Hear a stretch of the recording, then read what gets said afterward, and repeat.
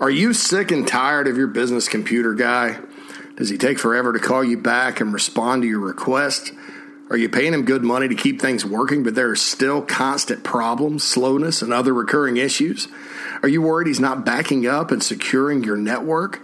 And does your head hurt from having all these issues to deal with? If this describes you, please be sure to call my good friend Matthew Odom of Heritage Digital at 843-664-8989. Heritage Digital is an IT firm that specializes in safely securing and managing your business IT network. Whether you have one employee or 500, Heritage will make sure that your business isn't bogged down by IT issues impacting your security, productivity, and most importantly, your profits.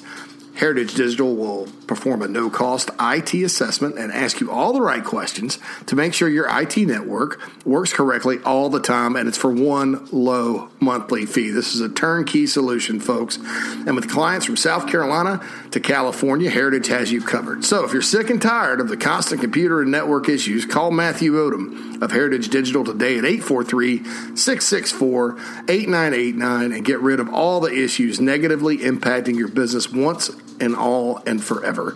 843-664-8989, heritagedigital.com.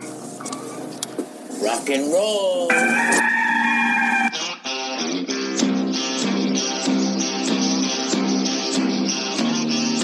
It's your daily dose of all things Gamecocks on the Inside the Gamecocks podcast. Here's J.C. Sherbert. Turn off the cartoons, turn off game day, and listen to the weekly wrap of the Inside the Gamecocks podcast. J.C. Sherbert here with you. Heritage Digital, thank you.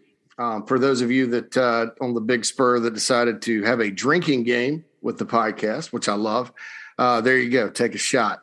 Heritage Digital. Got to thank them for the news and notes segment each and every time. Saturday, do they still have cartoons on Saturday? I don't know. Somebody let me know that, because I Saturday mornings, especially during the fall, I'm not even thinking about watching anything, but I'll maybe have game day on sometimes. I'm not a big game day guy, by the way. Some people live by it. If I'm out and about and it's on, like when I'm at a brunch or something or at the bar, don't make fun of me for eating brunch on Saturday. Sometimes you just have to. You need the Bloody Marys or the mimosas. Today's not one of those days for me, but anyway, I'll watch it. I'll check it out, but I'm not like a big game day guy. I'm not a big. I don't have the problems with ESPN because I used to work there, like some people do. But I'm not a big ESPN watcher.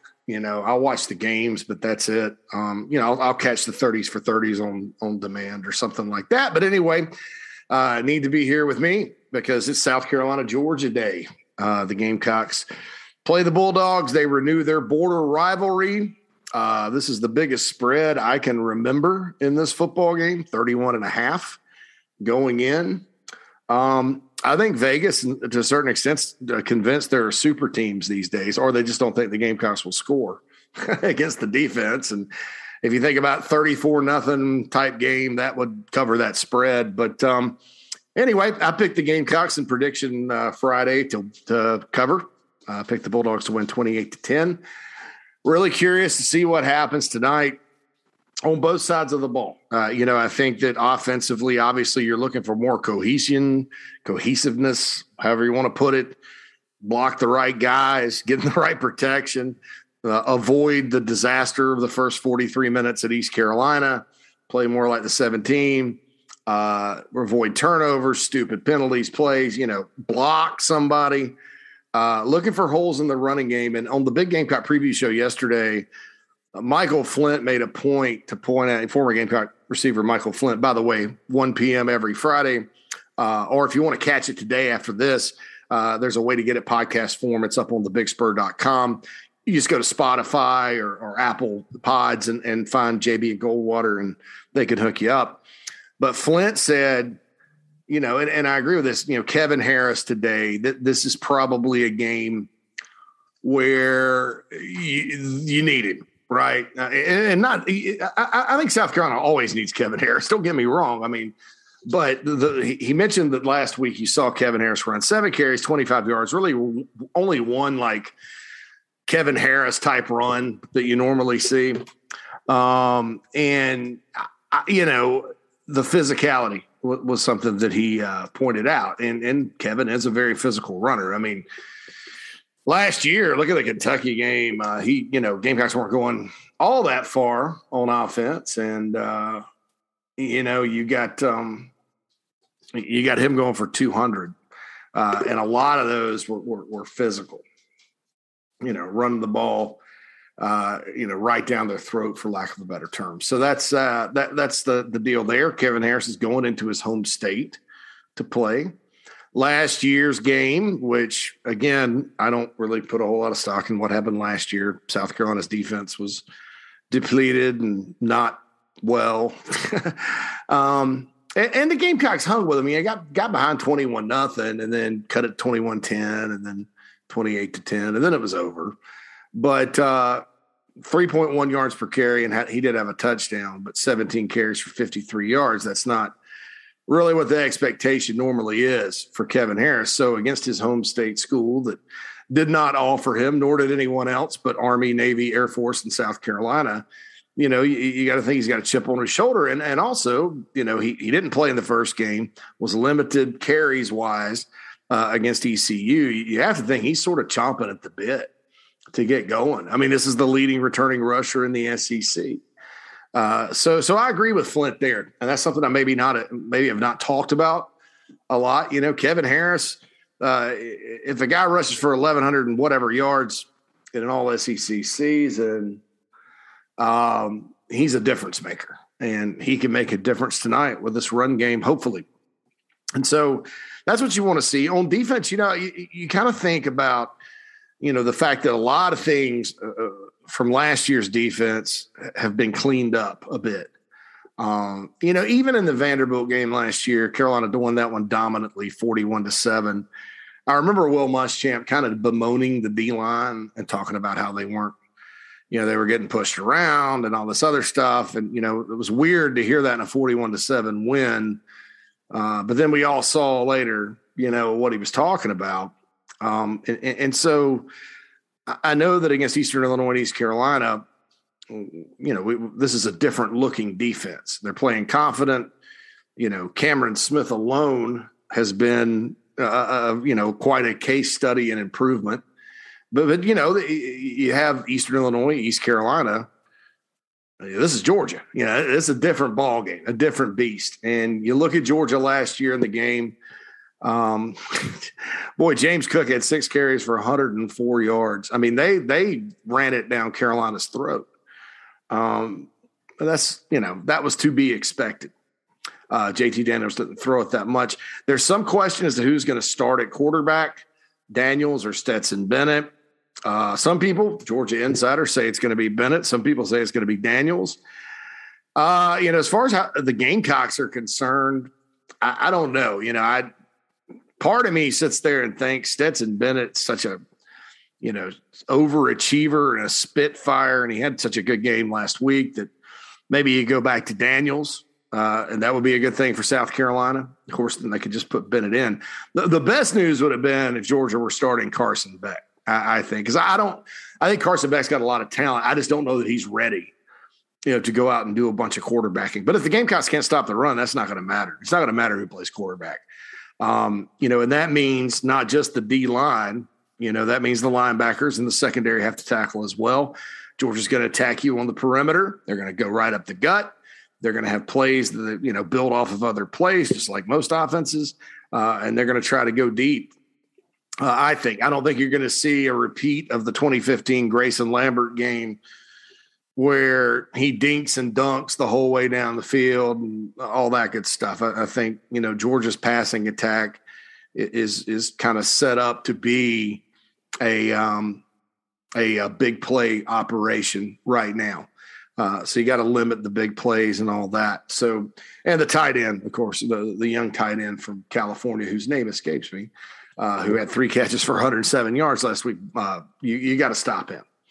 So, Georgia rushed for 332 yards last year. In the game before, Georgia didn't really rush for that many. I mean, they had a ton of yards in that football game.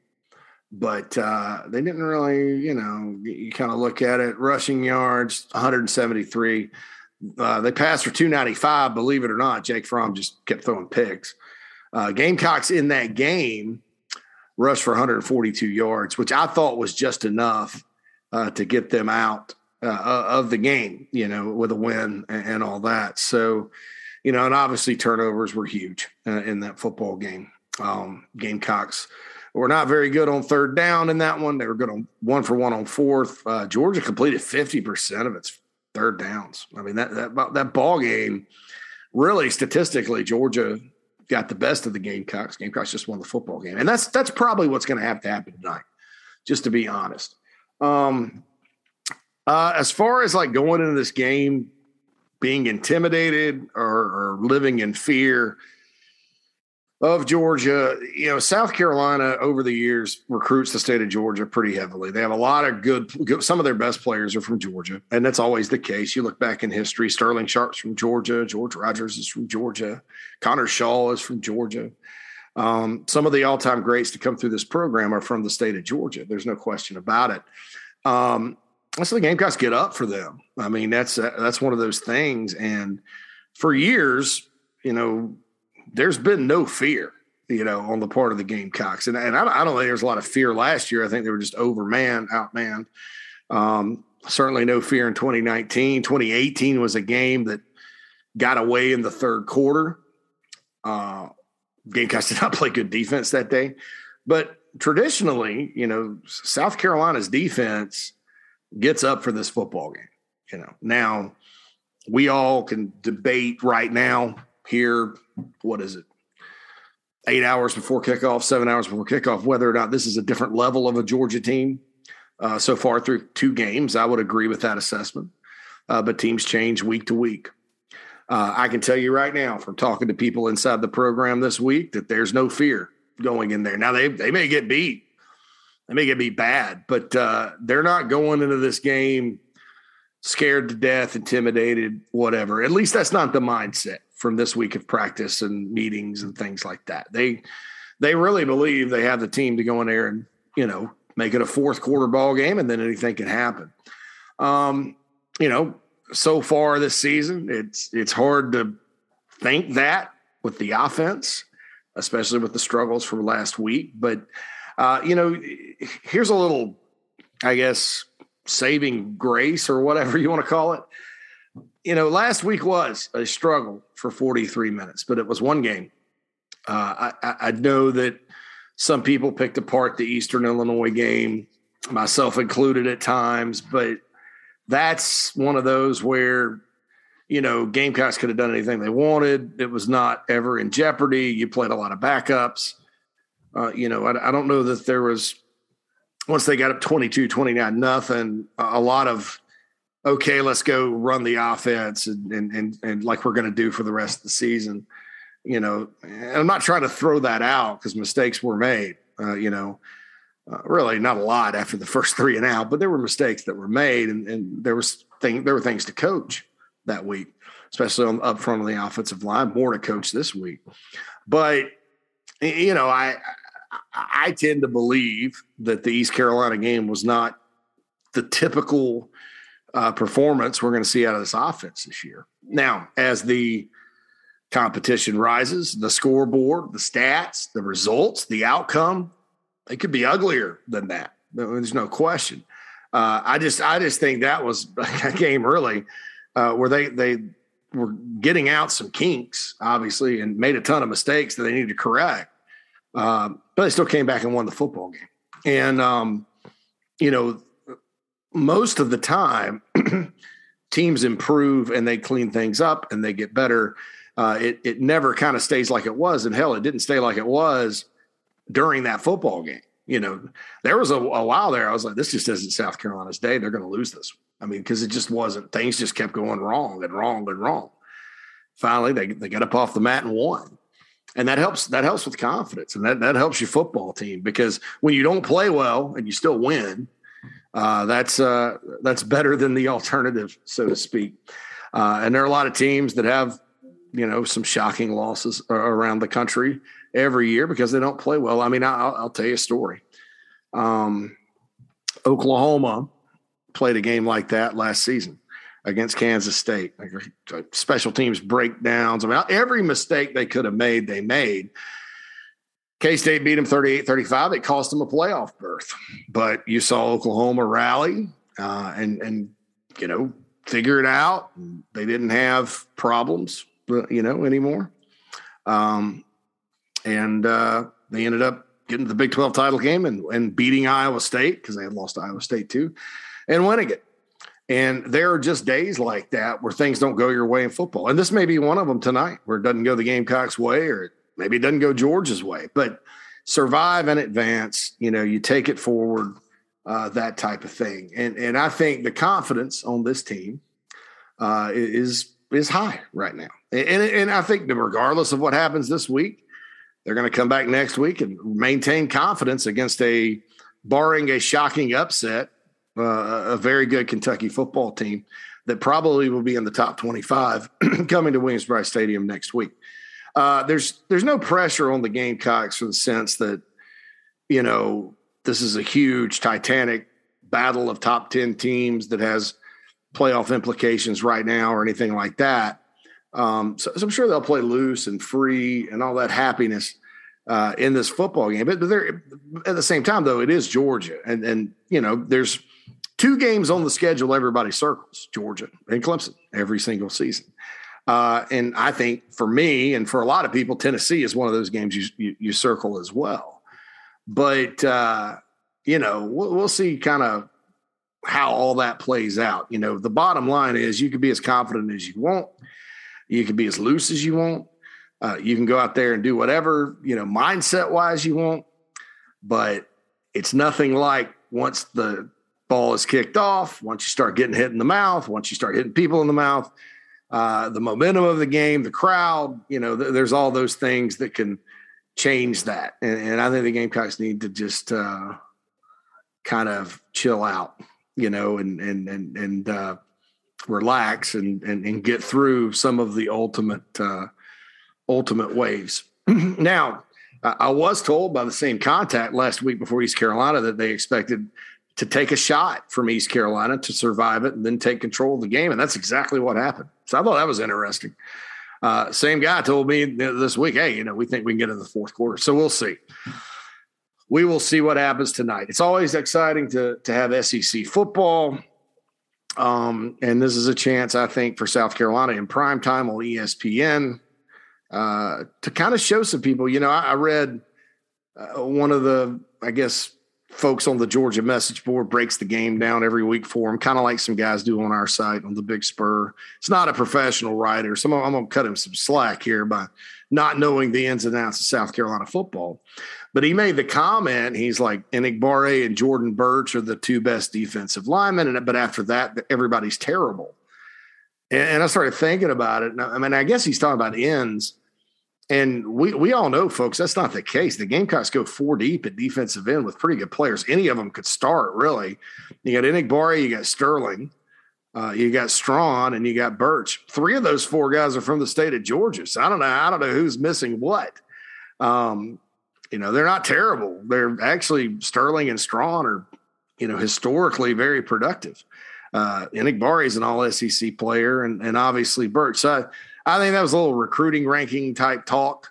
Let's look at the LSEC team, and then, he's a 5-star, so he's great. But and Jordan Burch is playing really well. Don't get me wrong, but there's a nice 4-guy rotation there. I think honestly, when you look at the guys that would come into the game at times when the Gamecocks had their great defensive lines in the early parts of the 2010s or whatever, there wasn't 4 interchangeable defensive ends. There was obviously a drop-off between Clowney and whoever was backing him up, or Taylor or whoever. So I dare I say that at least from a depth standpoint, things appear to be better. Now, look, is there a Clowney here? We don't know that. Enagbare is all SEC, but, Clowney, one of the top players in the history of college football. Melvin Ingram as well. You got to give Melvin a lot of credit, for not only what he did at Carolina, but what he's doing now So, I thought the reason I mentioned that was I think that there's just a lack of knowledge about South Carolina, about the players and stuff. Because, when you're looking at Kentucky, you can say, well, they got a transfer quarterback from Penn State. They got a transfer receiver that's a big play guy from Nebraska. We know about him. We know about Chris Rodriguez. Proven guys, and you just chalk it up to that. Tennessee, especially a quarterback, they have a lot of names: Joe Milton, Hendon Hooker, Harrison Bailey. Hooker's starting for them today, by the way, against Tennessee Tech because Joe Milton is injured. And so people can kind of hang their hat on that, The Gamecocks, this was a historically bad defense last year. A lot of those guys participated in that. You look on paper, they lost J.C. Horn and Izzy McWamu to the NFL. They lost John Dixon to Penn State, Jamie Robinson to Florida State. And so you go, man, who are these guys? It's like the Cleveland Indians in Major League to a certain extent, But I think it's a chance tonight for, the country really to pay attention and for some of South Carolina's players to really show that, how good they could possibly be against a very talented Georgia Bulldogs football team tonight. Kickoff 7 p.m. ESPN. And this is the weekly wrap. So we're going to clear the inbox from the iHelp Consulting mailbag. So I want to tell you about iHelp Consulting.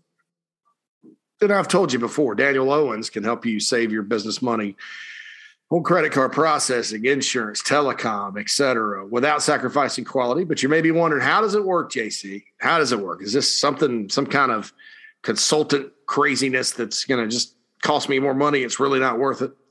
No. It's very simple. First of all, you call or text Daniel, 843-372-5713. Set up a quick phone call or a quick face-to-face meeting. Daniel will then examine where there may be savings and let you know if you're paying some junk fees or if your rates are too high. And you may be wondering how iHelp gets paid.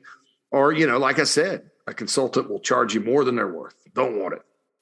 You may think iHelp may save me $3,000, but they're going to charge me $4,000. Well, that's not how iHelp does business. You only pay a percentage of your first year's savings. Not only that, if they can't save you money, again, you don't owe them a dime. So right now, iHelp is running a half-off promotion because they're in such a good mood. Gamecock football is back and 2-0. So if you tell Daniel you heard about it right here on the podcast, you can receive the promotion. Half off, man. Half off. Again, Daniel Owens, iHelp Consulting, 843-372-5713. Give him a shot. You won't be disappointed. Again, the iHelp Consulting mailbag has been overflowing this week, and it's awesome. It's really awesome.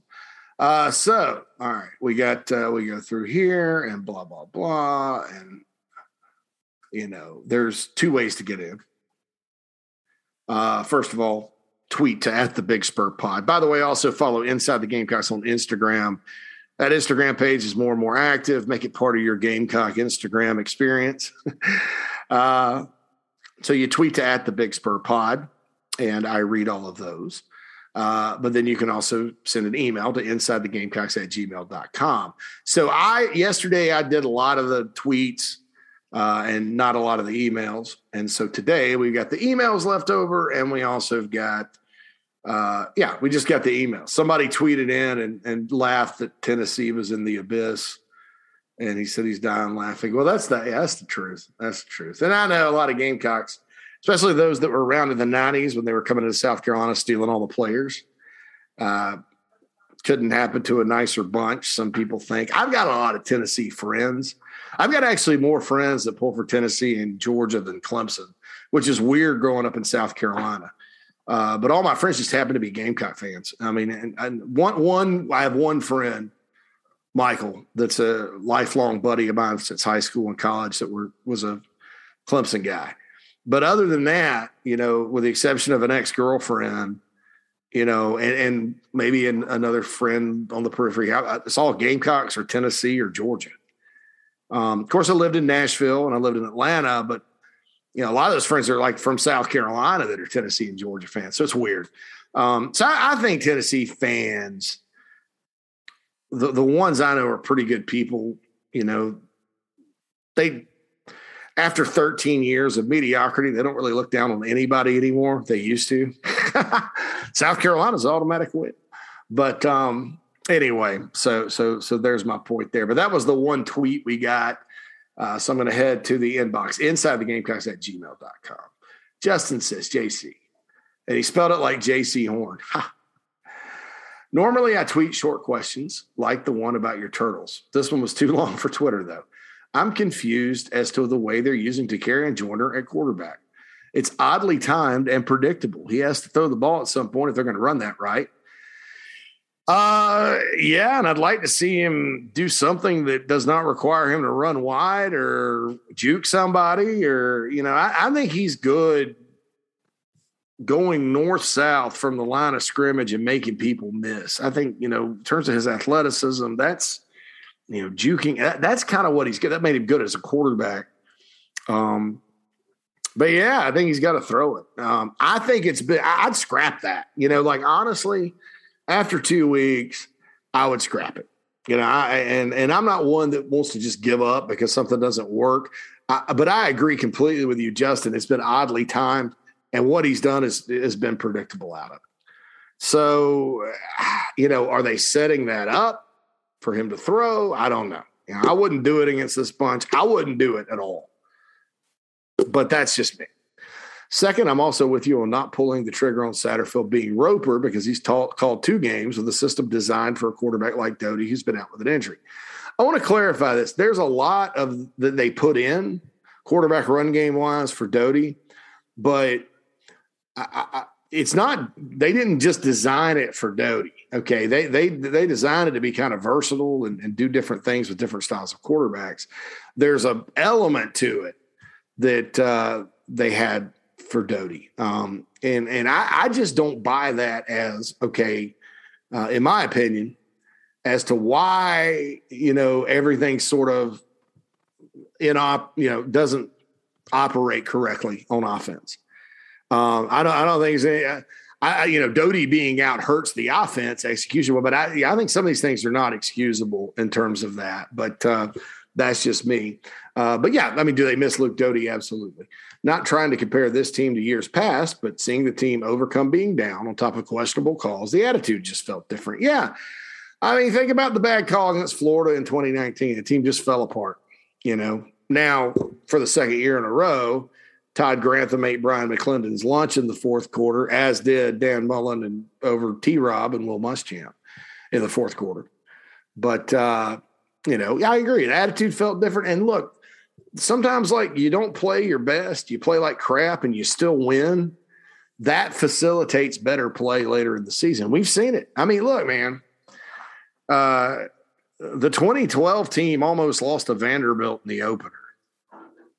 The 2011 team beat Navy by a field goal. The 2012 team beat Tennessee by a field goal. There's been all those struggle games with Wofford. Remember those during the Spurrier era? And what happened? What happened was the Gamecocks still won, got out of it alive, and it allowed them to, hey, look, we survived. Let's just go correct it and keep playing. And that's a good. You don't dwell on close wins. You say we won, move on to the next thing. And yeah, it did feel different. I thought that and I think this bunch, as much losing as they've been through, they deserve to go out and enjoy victories this year, no matter how they come. So Justin continues. This isn't an opinion piece of my question. Is seeing the adjustments that were made in the fourth quarter by the offense, do you think that the offense will continue to evolve as long as the defense can keep us in games? Thanks for the content. I hope. I hope. Like I mentioned at the top of the show, we really don't know what Kevin Harris and this offense can do. I would hope they would run some plays he was comfortable with and that he's been successful with before. I think that makes a lot of sense. You know, you don't know what's going to happen when Doty gets back, which may be as soon as tonight. There's some receivers that we're kind of waiting on. I mean, I think they need to get Jaheim Bell the ball more. You know, Amarian Brown, can he be a deep guy? You know, that's what he did at Georgia Tech. Jalen Brooks, where's he been? You know, Nick Muse hadn't caught anything since the first drive or the second drive of the opener, I think. Maybe, yeah, he had another one against EIU. But, I mean, there is a lot in terms of, like, players that are out there that, you know, we hadn't seen them get the ball or try to get the ball, see what they could do. So, and I think, you know, the defense, you know, this is a big test tonight. You know, we're going to find out, is this defense going to be like one of the best that they've had, which is capable of, considering the talent on the D-line and the fact that a lot of guys have improved? Or is this defense going to be just kind of like, oh, okay, you know, they can at times go in and play well and shut teams down, but, you know, they are limited against certain types of teams and athletes and things like that. We're going to find that out. I'm excited to see, you know, South Carolina's defense tonight, you know, against a Georgia offense that obviously put up a lot of points and yards last week, but didn't really against Clemson. I'm just excited to see the matchup. I mean, you know, Gamecocks may get gashed or to give up a lot of big plays in the secondary. I'm warning you guys right now, that could happen. It's plausible.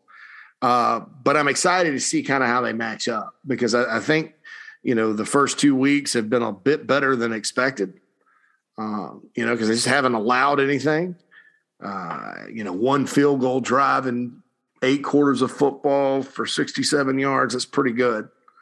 You know, drive. And look, they gave up the big play, first play of the game. That could have happened to anybody. If Eastern Illinois had thrown that and they had a receiver behind the defense, they would have scored. I mean, you know, it's not, you know, Vanderbilt would have scored against East Tennessee State if they'd done. I mean, you know, it's hard for me to sit there and go, oh, yeah, you know, that's awful, because they should have been ready, because who's ready for that? You know, you can tell them to watch it. You expect a trick play early, but on the first play, that's what happens. Now, sometimes people run that trick play or long pass early, and it's a disaster because the defense sniffs it out, and then you got a receiver chunking it down the field, and it goes in the arms of an opposing safety, and it's a pick six, and all of a sudden you're down. So those are always risky to do. But, you know, there's nothing wrong with them converting. The other play was a 12-yard drive for a touchdown. And then a 14-play, 67-yard grinded out kind of deal for a field goal where the defense held. So, you know, they hadn't given up much. Georgia's a different animal, though. So there we go. All right, Justin, appreciate it. Cartwright. Well, I guess Marcus Satterfield answered my question yesterday about opening up the playbook. Did you watch the interview? He said they have not opened up their playbook at all. Kind of crazy to think what we might see on Saturday. My main question is about UGA's offense. I'd like to think that I'm not delusional, and I do think UGA will win. However, with their offense and defense, I just don't see them being able to score 35 points, let alone beat us by that much. Your thoughts? It just kind of depends, Cartwright. You know, I'm not quite sure Georgia is going to be the most explosive offense this year, despite, you know, I thought the UAB game was sort of an ambush. I don't know that Bill Clark and his staff expected Stetson Bennett to step back and chuck it deep all that time. But, you know, 35 points. I mean, you know, what happens if the Gamecocks have terrible field position? They continue to fumble. They continue to, you know, turn the ball over, interceptions, can't pass. You know, then all of a sudden, you know, what normally are 70-yard drives against your defense become 25. And that's a lot easier. So, you know, but look, I'm not totally sold on Georgia's offense. I think their running backs are very good. Not as good as the guys they've had in the past, but very good nonetheless. And they have a lot of them. You know, I think that whether it's Daniels or Bennett, Both those guys are capable quarterbacks. I like their young tight end. I think their receivers kind of have a chip on their shoulder, kind of like South Carolina's, and have something to prove. There's just more of them, and I think they have more speed at that position than the Gamecocks. So we'll see what happens. But, and that's the part of this game. The defense for South Carolina, that's everybody's talking about the offense and Zeb Nolan and Luke Doty and all that because that's the focus. But, South Carolina's defense has to continue to play at the level they're playing. And when I talked about, some guys can kind of show the country who they are, a lot of those guys are right there on the defensive side of the ball. So we'll see. Look, as far as the line goes, even if I didn't cover South Carolina, I'd look at that line and I would not be deterred by 56-7 against UAB, and I would take the Gamecocks and the points. So that's the deal. Jeff says, firstly, let me say, in the end, a win is a win. We're 2-0, and that's awesome. Feels good to win. All that said, we have offensive issues. Hopefully the Zeb for Heisman crowd saw why he was a GA and not playing his final year of eligibility. Now, I'm glad he had one, he says, because, and I lost the screen. There we go. We would have been in real trouble had Zeb not been available. That said, we need to get Doty well. He certainly gives us the best chance to win, especially since Wanham and Turnitin continue to play poorly up front. It may be time for next man up. Maybe if they keep getting beat one-on-one, look. So Marcus Satterfield says one thing about the protection. So did Beamer this week, that it really wasn't on the line. And I've said this for many, years here, especially trying to explain some of the terrible defense of last season. When you're confused and you don't know what to do, you're not going to look like you can play. Period. You're going to play slow. You're going to look like you're missing blocks. You're going to be, well, who do I hit? That kind of thing. So they need to fix that. I don't care what kind of fancy smancy blocking scheme you have. You got to fix it. I mean, you got to simplify it. That's the problem.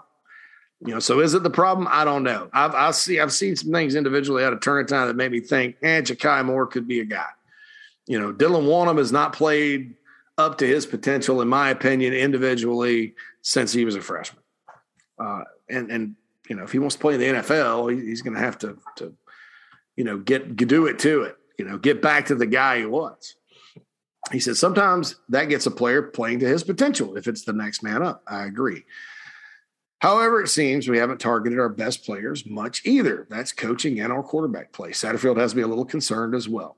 What we've seen play calling wise has been sandbagging and not just another offensive coordinator that can't call a good game. I don't know about sandbagging. If they did sandbag against ECU, I don't agree with it. I think, now I don't agree with it right now. We're 7 hours from kickoff, whatever. If they go out against Georgia and completely catch the Bulldogs with their pants down and go up and down the field, it'll be genius. But I don't know.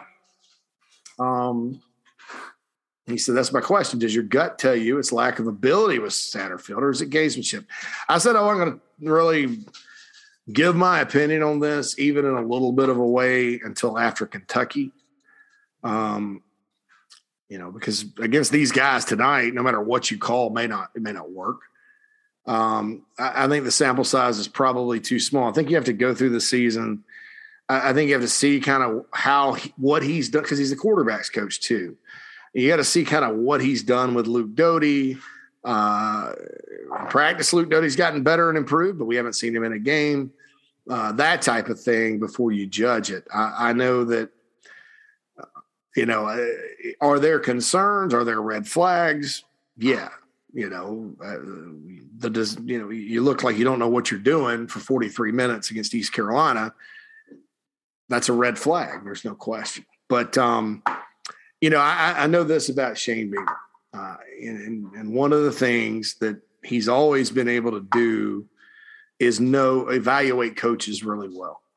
He did it at South Carolina when Spurrier was there. I mean, he's got a lot of insight into that's one of his strengths, really.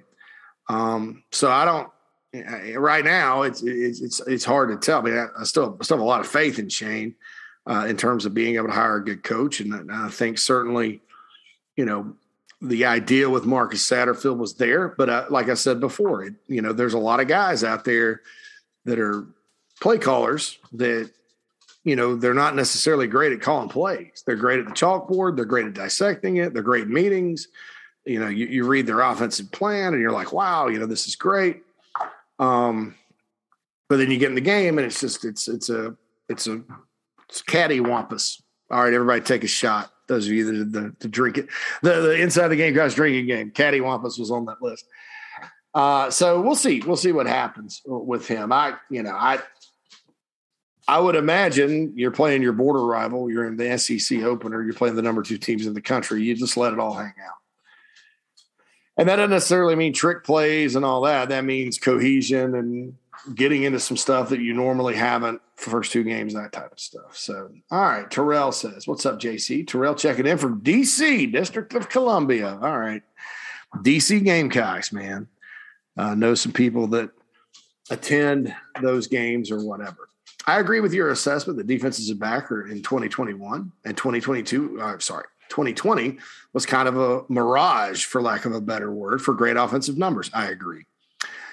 That being said, how would you evaluate the breakout offensive performances like Kevin Harris, for example? Do you think we'll see many players not meeting high expectations in 2021 because they put up great numbers against defenses that were clearly down? Thanks. I'll hang up and listen. Well, Kevin Harris, the good news is he did what he did in 10 games last season. The Gamecocks have 10 games left, so he can get there. But the other thing to consider is, there's other backs. Marshawn Lloyd's there. Was a Quandre White's there. Juju McDowell saved the day last week. So he's not going to get as many, even regardless, he's not going to get as many opportunities this season. Now, do they need to ride him? And does the running back rotation need to not resemble an NFL preseason game? Absolutely. They got to get him lathered up, and really Marshawn Lloyd too. And then the other 2, I think you can use from time to time. Now look, I'm going to say this. If it gets to the point where Harris is getting bottled up and Lloyd's getting bottled up and Juju McDowell is the only guy that can run the ball, you play him. I mean, there's no question. And that could be the case. Juju's kind of a unique guy because he's 5'9", 180, and he's hard to see and darts, and he's a different kind of guy.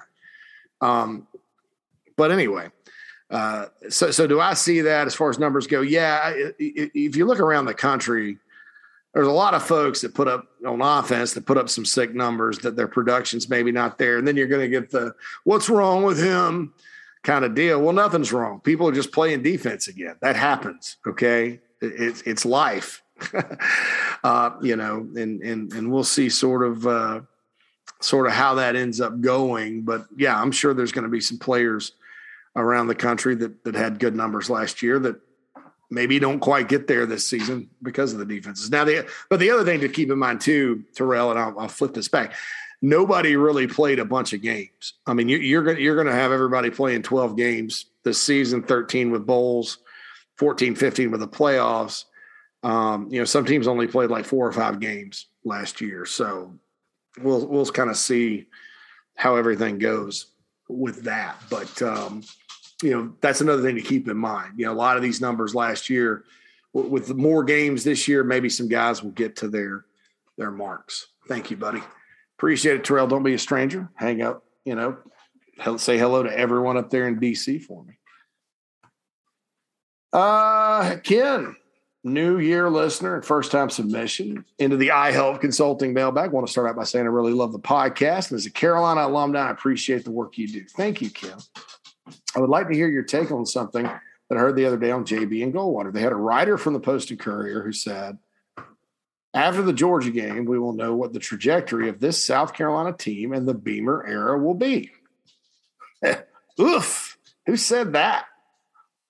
I tend to disagree with this statement. The trajectory of this team and the Shane Beamer era cannot be decided over one game. Even if we get blown out, I don't think we can truly make a good assessment of where we're heading until the conclusion of the last game of the season.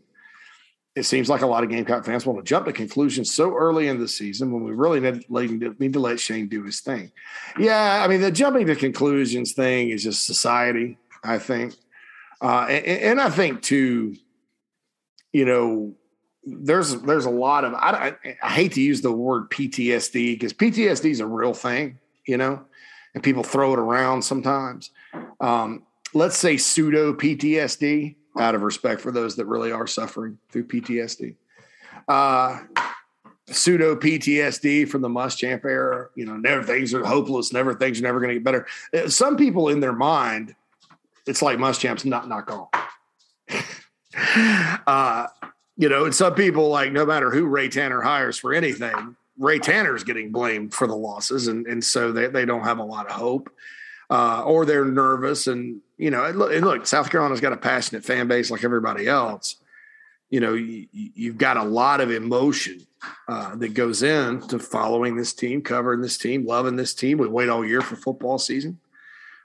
It's to be expected, but I don't care too much for the jumping to conclusions. At the same time, that's sort of my business. I mean, it is for people to get in and discuss. And when there's discussion and debate, there's a lot of jumping to conclusions. I mean, you see that in a sports bar. There's guys sitting around, this guy's not going to go for 300 yards this year or whatever. So, that's the thing. I personally have no problem. Ken goes on waiting 4 to 6 seasons to give him a chance to right the ship. I don't think he's going to have 4 to 6 seasons. When I say that, I'm talking, you're not going to have a situation like Mark Stoops at Kentucky where we hope to get to a bowl game in the 5th year. That's not South Carolina football. South Carolina's not in that big of a hole. I don't care if it's 70-0 tonight. South Carolina's not in that big of a hole, period. Bottom line, you can look at the NFL draft numbers after this year and look at the players that, and just let the season play out. Now, do people need to be complaining if they don't get to 6 wins this year, depending on how they look? No. Do I think they will get to 6 wins? Probably. We'll see.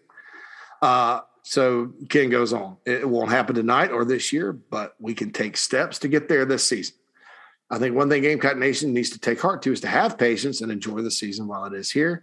Thanks for your time and sorry for the long email. It's okay, Ken. People send longer. Go Gamecocks in capital letters. I don't know who the writer for the Post-Courier was. Got a lot of respect for David Cloninger. So if he said it, maybe he would like that one back. If it was another guy that writes down there, it doesn't surprise me that something that whacked out would be what he said. But, I'll just say it right there out of respect for those guys in that publication. But I don't agree with it at all. I've said for a long time, first things first. You can't sit there and expect first-year head coach, even though the roster is not as bad as people made it out to be, even though South Carolina, I don't think we'll end up 13th out of 14 teams in the league this year. Even though, people were like, Beamer's never been a coordinator, but it's Sam Pittman, and look, man, it took Sam Pittman until – this year beating Texas, people started giving him respect. I did from the start because I was like, Arkansas was supposed to be historically bad. And away they go, winning 3 conference games and breaking a long losing streak. He was never a coordinator, by the way. Lots of people weren't. So anyway, nobody, the people that think that, I think will end up being wrong. But this game tonight is one game. It's always one game. And the trajectory of the season and the Beamer era, there's steps you have to take when you're building a program. And I think Shane is a little more fortunate than Muschamp or even Spurrier or Holtz in that he's got a good foundation of young guys that stuck with it, and Muschamp recruited them, but you got to give Beamer and his staff credit because they've all stuck with it. With the 2020 class, they've got some good guys for 2021, obviously. 2022 is promising. So they're not behind like a staff would be if they just came in, threw together a recruiting class, then that second class, is okay. And then you kind of peak and get, your third class is there. Then it's year 5 by the time that class ends up doing well. And that's not the exact timeline the Muschamp era followed. I think Muschamp's first class was his best. We'll see what 2019, 2020, 2018 end up being. But, normally, Shane would be a lot further behind. Okay. Now, are there holes? Do they need help? Do they need to recruit their way out of some spots? Yes. Yes, definitely. But this game is not going to decide the trajectory of the Beamer era. I mean, that's just asinine. This season even. And I'm back to what I was originally going to say. I tend to ramble and go off on tangents sometimes. Everybody drink if I went off on a tangent. The drinking game guys. I did say cattywampus earlier, so hopefully you guys got a shot in. First things first, South Carolina has a 2-game losing streak to Missouri in a game that you get a trophy for. That's important, right? They have a 2-game losing streak to Tennessee, and Tennessee's been bad. They've lost 6 of 7 or 7 of 8 or 6 of 7, I think, to the University of Kentucky, which is a program that should not be better than South Carolina. They had, before beating East Carolina, they lost 2 in a row from teams from North Carolina after not losing a game to a team from North Carolina since 99. They had a 2-game losing streak in openers they snapped with Eastern Illinois. The Gamecocks, I think, have won historically about 78% of their openers, even though they normally don't open with an FCS team or an easy team. Sometimes they open on the road, Charlotte, and they open at NC State under Holtz. I mean, used to open with Georgia every year. So, those are the things that Beamer, as far as wins and losses go, needs to reclaim. And yes, the Georgia game's definitely important every year. It used to really determine the season. For both teams in a lot of ways. Now there was the weirdness in 2011 and 2012 too. 2011, 2012, where the Gamecocks were better, but because of the schedule, Georgia won the East. So that was weird. But, it's South Carolina really – have they had a losing season? Yeah. All right. So I'd have to go back in time and check this, but 93 and 2019 are the only years I can remember where the Gamecocks actually beat Georgia and had a losing season since I started following in 1986. I don't know about before then. But, 93, that was the Brandon Bennett over the top. 2019 was the Parker White's field goal. Other than that, I think every year Carolina's beaten Georgia in the season, they've had at least a 500 record. 2007, they didn't get to a bowl, but they were 6-6. So hopefully I'm not mistaken that. Now, if Andrew Pinnock doesn't fumble in 2002, well, wait a minute. Nope, that would have made him 6-6. So never mind. Saw that David Pollock play today when I was glancing at game day. But I don't agree with that at all. Maybe they didn't. I would imagine. I didn't hear the statement. Maybe they didn't know. Maybe they didn't know like that they were really saying that as far as the Beamer era as a whole. Maybe they were just talking about this year's team. That would be a little more plausible. But this game's not going to determine an error. Eric says, hope all is well. With Satterfield being so much like Roper, just messing with you. In all seriousness, though, do you think some of the offensive struggles could be between a new system, new guy quarterback, even if he was a grad assistant, could be the culprit behind a lot of the issues with the offense? It would seem that way. I mean, because something's not working in terms of getting on the same page. Could they just need time to gel and get comfortable? You'd hope that. Honestly, because you can't keep making those mistakes as you go along. There's no point you may as well play Colton Golf here if you can't get in the right play because, he's got a better arm I mean, and if he's going to screw up, if your grad assistant guy is going to screw up, you may as well play the freshman, and because if he's going to screw up just as much. But you hope that. I mean, I think that's realistic. Could it also be that they're also not trying to put too much on Zeb too quickly? Again, I would think that's why you play Zeb. I mean, he's got experience and knew the playbook and all that. So I know he's a grad assistant, should know the offense, but he wasn't really there long. He just got into coaching. He's only been running the offense a few weeks now. Yeah, and hopefully that's the case, Eric. I really do. And I think that we're going to find out. We're not going to find out the trajectory of the Beamer era tonight, but we're going to find out if they're capable of, making those adjustments and not being – because, look, the term dumpster fire gets thrown around a lot, but offense was a dumpster fire. You've got missed blocks, you've got missed protections, you're not calling the right plays, you've got turnovers, you got, what I call WTF plays. Those can't happen. It's tough enough to win when you're out there knowing what you're doing and doing the right thing. So we'll find out. We'll find out this week and next week and, maybe into Troy. So we'll see.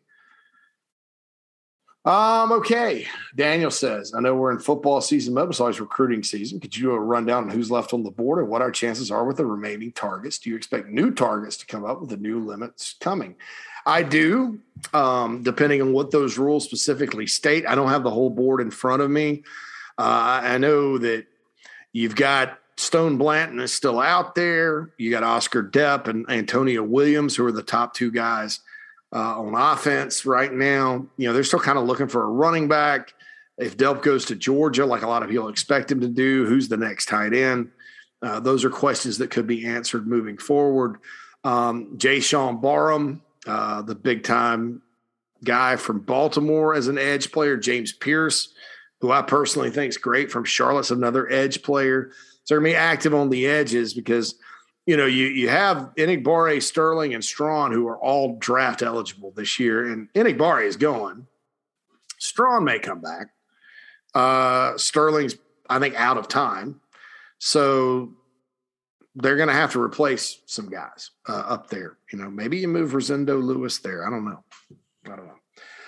So they need some edge players and stuff like that. They may hit the portal for an edge too, I would guess. But, they also like, though, Tyreek Johnson. You like him. You got Hot Rod Fenton, those guys. So we'll see. Thanks, Daniel, for the question. And one last one, Tristan. On the Georgia game, I think it's ugly unless Doty plays, and then it's closer, but still a tough loss. But anyway, one of someone else's questions made me think of this one. Name one single player from SEC teams that you think changed programs forever, or at least a long time. SEC teams, program-changing guys. I'm going to go, all right, so program-changing. I'm going to go with Bo Jackson at Auburn. Auburn has always been pretty good. Bo was kind of one of the guys that in the Pat Dye era that really got him going. They started beating Alabama pretty regularly, and they have before. Auburn's always been pretty good, but I'm going to go with that for Auburn. I'll also say that Shane Matthews at Florida. Now this was Steve Spurrier too, but Shane Matthews was the fifth string quarterback and ended up winning the job and throwing for 1 billion yards. And that's when Florida, all of a sudden Spurrier got there and they were really good. So that would be another guy. At South Carolina during the SEC era, I think it was Marcus Lattimore because, South Carolina under Spurrier was a 6, 7, 8 win team, for 5 years. And they recruited well. They had some difference makers, had some players, but Marcus was the difference that year in 2010. And that was the breakthrough year. And I think that facilitated a lot of confidence in this program with the group they had all the way up through the Muschamp era, because I think some of those guys that were left over from Spurrier really helped with the culture, the team aspect, the winning aspect, which I think that culture's back, by the way. I do. I was worried when Muschamp left, when it started being reported that there was culture issues, that people would just throw all of Muschamp's players under the bus. But Muschamp recruited a lot of good guys. I mean, these are guys that go to class, they graduate, they're good kids, they don't get in trouble. A lot of them are really talented, they're not a bunch of choir boys, but they're coachable guys. And so I think that's wrong. But I think Marcus Lattimore coming to South Carolina, set the tone. I mean, one could argue that Stephon Gilmore was that type of recruit. Now Sean Jefferson, because that was the class before. But, Marcus just took this team from a team that couldn't run the ball, that was reliant on Spurrier passing the ball, sometimes erratic quarterback play or not a lot of receivers. And, the offense would bog down, and then a really good defense. They took them from that to a team that, you have to fear number 21. And it's just a shame what happened to him. I know Marcus a little bit. And I hate that happened to him. I think about it almost every day. But that's football. He's doing well in life and all that. And, his life is now about helping others. And I think that's sometimes what God wants. But, if I had to do a program-changing guy at South Carolina, it's Marcus Lattimore. Just because once he got there, then that's when the Gamecocks have been to the SEC championship game now. Everybody wants to get back there. It's proven it can be done, that kind of thing. And before that, it was more of a, hey, hopefully you can win 9 type of situation around South Carolina. So there's that, Tristan. That's a good question. I appreciate that. And that's it. That's all the time for the wrap today. Right at an hour. Good deal. Weekly wrap. I'll be back next week with my thoughts on the Georgia game. Hopefully it goes well for the Gamecocks. Again, don't forget the Big Gamecock pregame preview show with myself, JB and Goldwater, Michael Flint. It's just an hour. It gets you through the day if you're waiting on the kickoff or whatever. Want to watch some other games, want some Gamecock content. Maybe you're at a tailgate. Maybe you're in Athens. Who knows? Or on the way to Athens, Sanford Stadium between the hedges. The Dirty Dogs against the Gamecocks. We miss Larry Munson. All of us do. We all miss Larry Munson around college football. Anyway, I hope you guys have a wonderful day, a wonderful weekend, and we'll holler at you soon. This is the Inside the Gamecocks podcast. JC Sherbert signing off. Have a great weekend.